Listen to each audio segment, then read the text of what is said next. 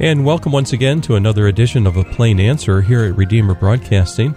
I'm Dan Elmendorf. On the Skype line with us today is Jerry Wiss. He's a regular participant on our other program, Holding All Things Together. He also serves as one of our advisors. Jerry, it's great to have you with us today. Well, thanks, Dan. It's great to be with you. You know, one of the themes in the Scriptures that consistently comes out as we read the Bible is the idea of the kingdom of God.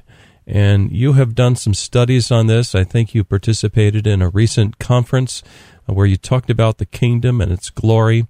And one of the figures in Scriptures that comes out is King Solomon, a king of Israel. And maybe to get us started, Jerry, today you could talk about the kingdom, and in particular, this man Solomon, and what is important about his life. Well, Solomon typically gets short shrift when we look at the kings of Israel, and I think David is often right at the center of things, and for good reason. Solomon is a little bit different in terms of external glory, and sometimes we don't entirely know what to do with that, and yet there are prophetic types and antitypes that are developed and not only fulfilled in our Lord Jesus Christ, but then also sort of laying the groundwork, I think, for how the church ought to be thinking about itself and its mission as a result of that antitype of Solomon's. I'd say, you know, Dan, if you look at the history of Israel as God's people, there's a bell curve of sorts. Their nationhood began with the Exodus and gradually ascended through the time of David until Solomon, when it reached its peak, or what we could say its apex. And from there, it was a descent until the first advent of the Lord Jesus Christ, when the whole concept of Israel actually changed. David was a great king, certainly a messianic anticipatory one, which is why we identify with him in the Psalms so well. Solomon was more, I would say, more objective. We see in the Proverbs, even in the histories, in the Kings and Chronicles, the writers show him to be one who has more of an administrative cast than David.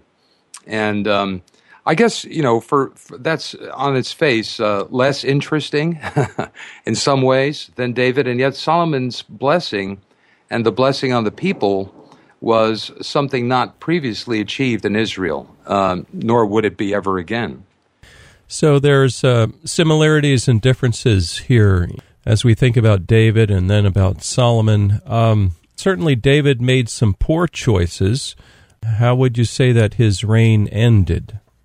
Well, David started well, had made some poor choices, and suffered the consequences for that, although he ended well. And Solomon, on the other hand, started well, but did not end well. Both David and Solomon, in their way, anticipated the kingdom of God in its fullness in regard to our Lord Jesus Christ, but in different ways. So David was a king of Israel as a king of travail, I would say, always at war, it seemed, whether externally or internally, in order to establish the kingdom. You know, his travail running from Saul, and certainly he was at war, it seemed, almost all the time, trying to expand the borders of Israel, defending Israel against the nations around it.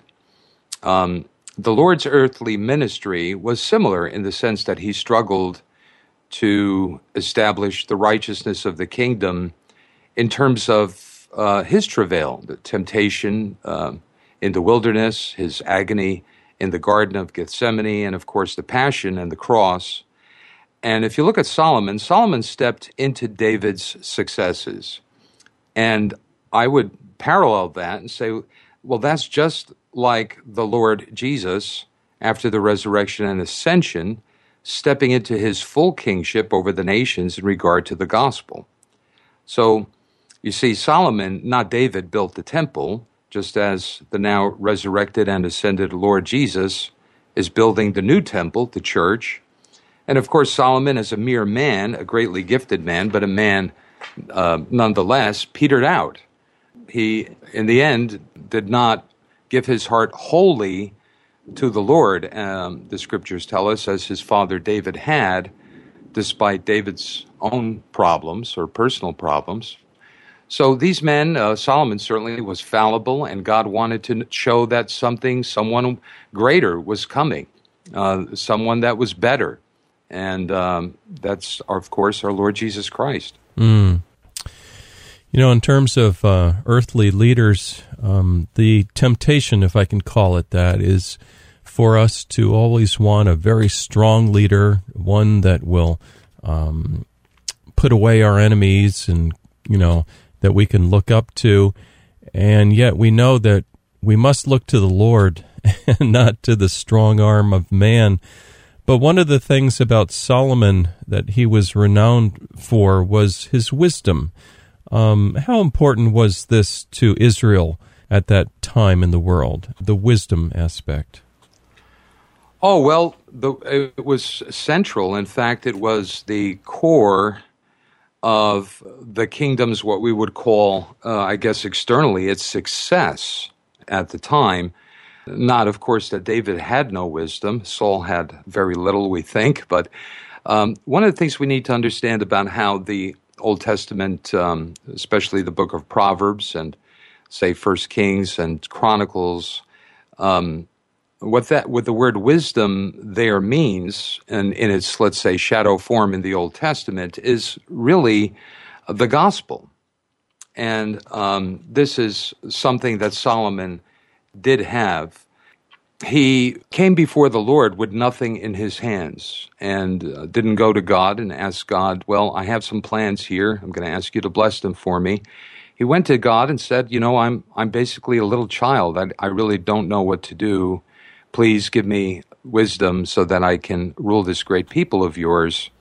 And God answered that prayer and then threw in all of the other attributes of kingship as a bonus. Just because Solomon did not ask for wealth, he became wealthy. He didn't ask for wealth. He didn't ask for even peace on every side from his enemies. He also didn't ask for honor, great honor and prestige.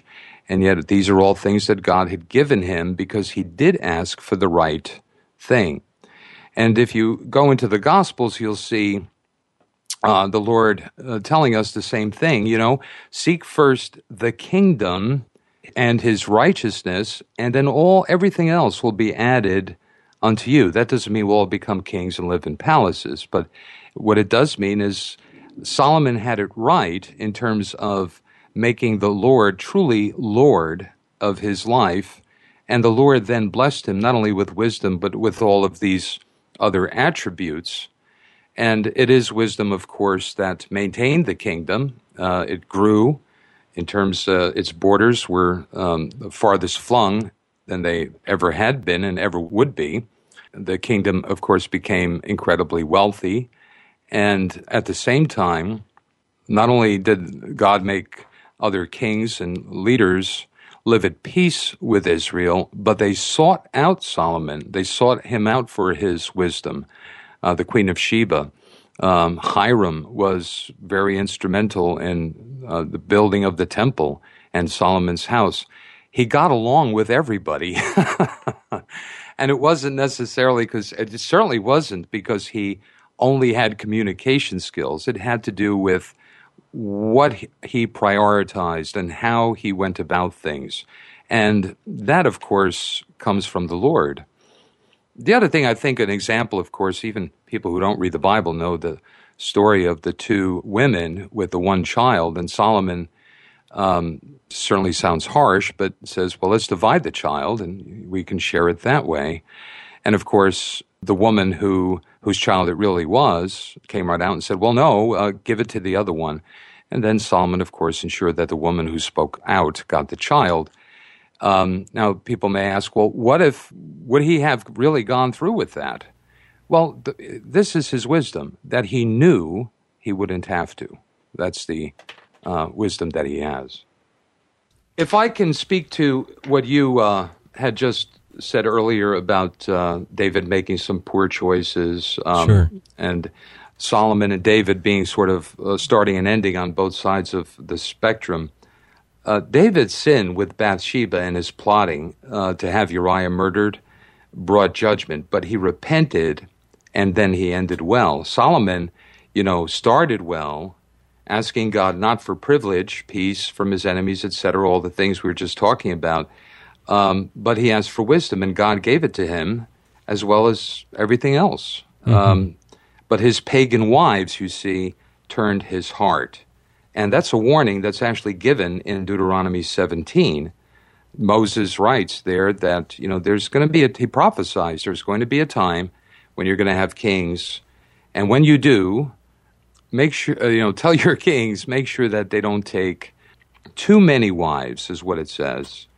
And it comes right out and says it, because they will turn the king's heart. Mm. And so, really, right there in the next generation with Rehoboam, it all started coming apart.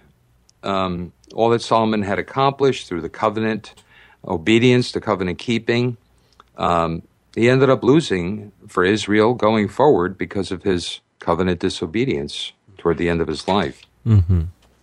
When I hear of Solomon and I think of the Proverbs in the Bible, these are wonderful portions of Scripture to read, and they're organized into, 31 chapters, I believe, so they're very convenient if you want to read one chapter a day, if you have kind of a simple Bible reading plan like that. Sometimes they may be a little hard to understand, maybe a little hard for people to get their arms around them when compared to other books of the Bible. Can you comment on that? Well, the Proverbs are linear in their observations and in their recommendations. They're kind of pointed in their advice. As wisdom literature, I'd say they're designed to objectively tell us which way to go to please God, and thereby to enjoy a fruitful and a happy life. So they're really to be taken on face value. There's much there, very practical things, from business practices and how to treat money, to sexual purity, attitudinal postures, in relationships, etc. It's best, I think, not that we wouldn't want to necessarily stay on a verse or two. I mean, that may be Spirit-inspired. Lord is trying to show us something, and that we should pray through in our personal walk with Him. But I think it's best to read through the Proverbs, maybe even several times, instead of always stopping and chewing on individual verses. That's okay, but it doesn't really give us the broader gist. The Proverbs are covenantal, meaning their advice is not only wisdom, it's a good idea, but instructional in terms of how to conduct our lives so that we see good things as a result. Now, one way is to take the easy way. And this is the general theme of the Proverbs. Take the easy way, the way of the flesh or the natural man, for immediate results, but long-term bitterness. And the other way is to take the way of faith, which may not bring immediate results, as we may want, but which do bring home, in the long term, blessing in this life and in the life to come. So the amazing thing with the Proverbs is if you go to Galatians 5, Dan, you'll see that much of the fruit of the Spirit lines up with the Proverbs, while at the same time what Paul condemns, also in Galatians 5, the Proverbs also condemn. So there's really a lot of Old to New Testament consistency and continuity here. Well, that's a good observation. After the interview today, I'll have to go reread Galatians 5 and compare that. The Proverbs are written by Solomon, as far as I know. And what about Ecclesiastes? Who's the author there? Well, in Ecclesiastes, there probably are two different authors. In fact, I think we're 99.9% sure of that. I recently heard a faithful Old Testament scholar who said that the language, the grammar and the structure, but also even the vocabulary of the two books are so different in the Hebrew, in the original Hebrew, that it would be like comparing the English of Shakespeare to that of T.S. Eliot. So, sure, Ecclesiastes is written more than likely by someone else, and likely hundreds of years later, but it's still the Word of God, of course. And we could speculate he may have been a Judean king or a scribe in his court in the future sort of reduced kingdom of Judah, even a few hundred years later after Solomon. So that reduced kingdom of Judah, several hundred years, let's say a few hundred years after Solomon was gone, was a shadow, really, of what Solomon's kingdom had been. Mm-hmm. And that's probably why so much of Ecclesiastes, the writer to the Ecclesiastes, seemed dejected when considering even the covenant. He would have liked to expect something better, but didn't get it, and he sees that others aren't getting it either. Mm-hmm. And then that's not anti-covenantal, though. Solomon receives the covenant from the Lord 3 times during his lifetime, if you read 1 Kings. In Ecclesiastes, we see that the writer 3 times says, "Eat, drink, and find pleasure in your toil." So, in other words, stick with what you do and stay faithful, and the light will eventually dawn. Mm. And, Paul pretty much says the same thing in his way in 1 Corinthians, I think it's 1 Corinthians 9. Keep doing whatever you're doing and stay faithful. You'll be clear about things if they are unclear, if that's what you do, if you live up to what you already know. Mm-hmm. And there's a lot of questioning in Ecclesiastes, but not ultimately despair. And if it is despair, it's the kind, I would say, humanly speaking, that comes from the godly putting too much stock in things that pass away. Mm.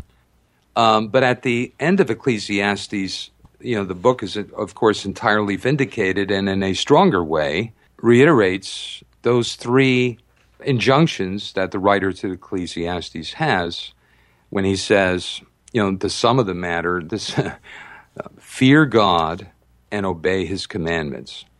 That much we know, that much we can count on. We may not have the wisdom of Solomon, we may not be able to covenantally trace things the way he so confidently had been able to before he himself, of course, got distracted. But what we do know is the whole duty of man is to fear God and to obey his commandments, and as a result, good things will happen, good things will be. Mm. So it does seem to be kind of 2 minds. It seems almost sort of existential in parts, and he seems to be role-playing as the preacher or as the king, Solomon. Maybe not. Maybe it's actually a Judean king who's sort of moving in and out of a Solomonic voice and his own. But if you read it carefully, you see that there's hope that's nestled in all of the uncertainty. Mm. And it ends, of course, on a great note of hope, even hope in the dark.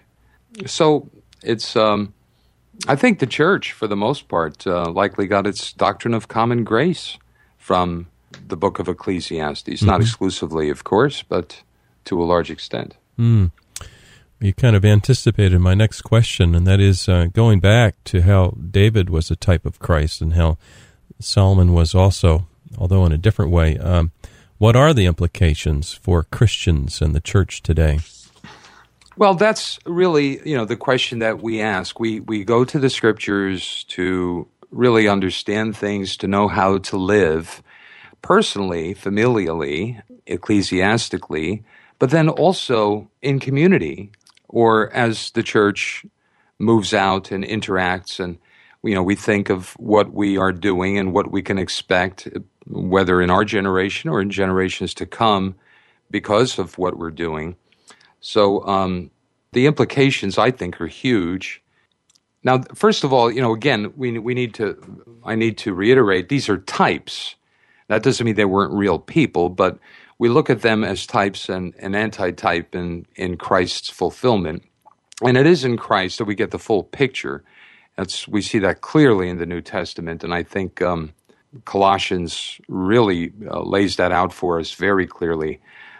David was the king of battle and travail, as Christ was in his travail and battle against the world, the flesh, and the devil, a battle which he won, a war which he won. Mm-hmm.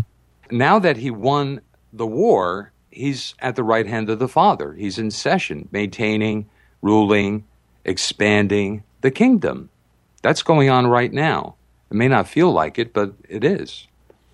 So that aspect, that last aspect, in session, maintaining, ruling, expanding, that's Solomonic. Unlike Solomon, of course, our Lord won't get distracted, but will end well, which means we end well.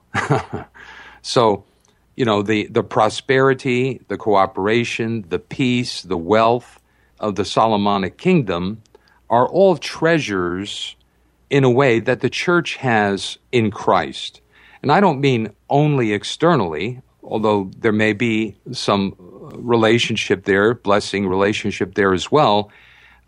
Wisdom is to be valued much more than silver or gold. We're told in Proverbs, if we're not realizing those treasures, something's wrong. And, we have to revisit why. Maybe like Solomon, the church has its high places. It periodically visits in the dark while in the light of day it's doing what it's supposed to do in the temple, that kind of thing. And that's not going to lead to good things. If my people who call themselves by my name humble themselves and pray, I will heal their land, the Lord says. Now, we are not a theocracy like Israel, but I would say with over a third of our country clearly identifying, and more than just formally, with our Lord Jesus Christ, it's hard to believe that if we did this together, if we did what 2 Chronicles 7 says and stuck to it, that we wouldn't see wonderful results in our country, the kind that might even surprise us. I would say to your listeners, read Psalm 72, a Psalm of Solomon, and put that next to Zechariah 9, verses 9 and 10, which repeats important parts of that and ties it to the Lord Jesus Christ most clearly. So, our Lord is on the move, and we want to be part of that kingdom project according to gifts and according to calling, of course, whoever and wherever we are. That's a wonderful admonition, Jerry. Thank you very much. Today we've been talking with Jerry Wiss. He's a friend of Redeemer, one of our advisors, also participates on another program heard on the air, Holding All Things Together. And if you'd like to contact us with a question for Jerry, our email address here at the station is ministry@redeemerbroadcasting.org.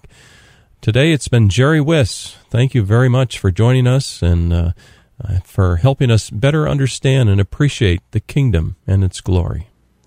My pleasure, Dan. It's a great encouragement for me as well to spend time with this material for me to learn so that I could bring that forward for others and, of course, for myself. And thank you so much for having me. And dear listener, please join us next week at this same time for another edition of A Plain Answer.